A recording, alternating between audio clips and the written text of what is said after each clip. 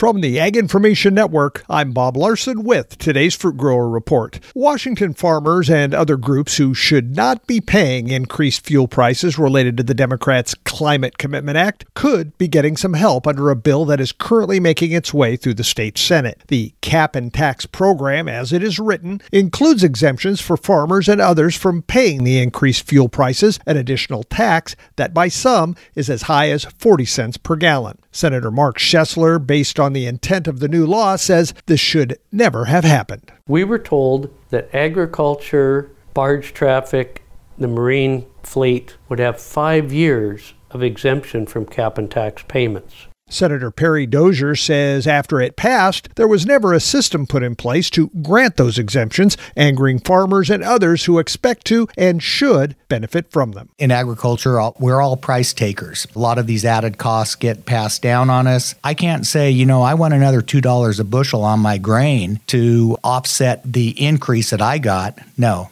I get what the market is dictating. The two Republican senators, who also happen to be farmers, are sponsoring a bill that aims to fix that by developing a process to make sure those exemptions are granted and the farmers and others who should not be paying the higher fuel prices aren't charged at that level in the first place. And this has been today's Fruit Grower Report. I'm Bob Larson from the Ag Information Network.